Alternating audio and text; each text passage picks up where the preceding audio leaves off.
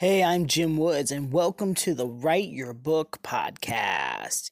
This podcast is brought to you by StoryCrafting.net.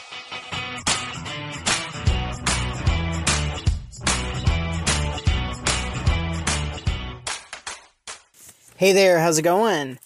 Wanted to give you a quick update and also talk to you a little bit about how I'm approaching my nonfiction book called Story Crafting. One thing I'm doing with my book is I am basing a lot of it on a presentation that I've created. And that's really helpful because it gives me some guidelines, it gives me some boundaries. I say that despite losing a day to just research and just exploring ideas and brainstorming. I have to warn you, I know that this is one of the most common struggles for writers. We surround ourselves with a bunch of books, we go online, we start Googling things, and then we wonder why our word count isn't as high as we would like, right?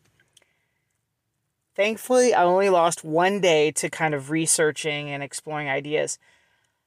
I decided to start transcribing some of this book and just talking out ideas versus writing them all down on paper and typing them all out.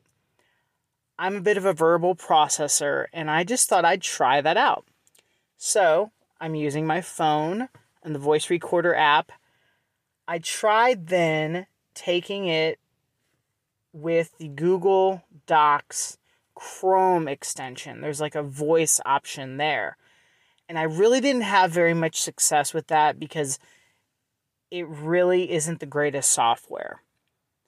I started looking around a little bit and I landed on Otter, OTTER.ai. This is primarily a podcasting tool, but I tried that out and I was impressed with the results. I'm going to use that. I ended up creating a 22-minute rant of just ideas and talking things through. And that came out to like 2,500 words.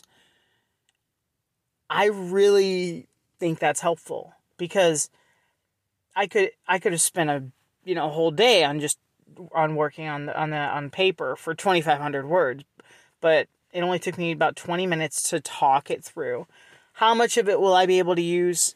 I'm not quite sure, but I'm really helping support the structure of the book by having that presentation in place, and that's kind of my guidelines. That's my boundaries, if you will, and knowing too that it's likely going to change. It's likely going to change the scope of the book, the exact content, the where it's going shouldn't change. Like the end destination, the goal of the book shouldn't change. But, there's going to be a few zigzags and tangents and turns, right?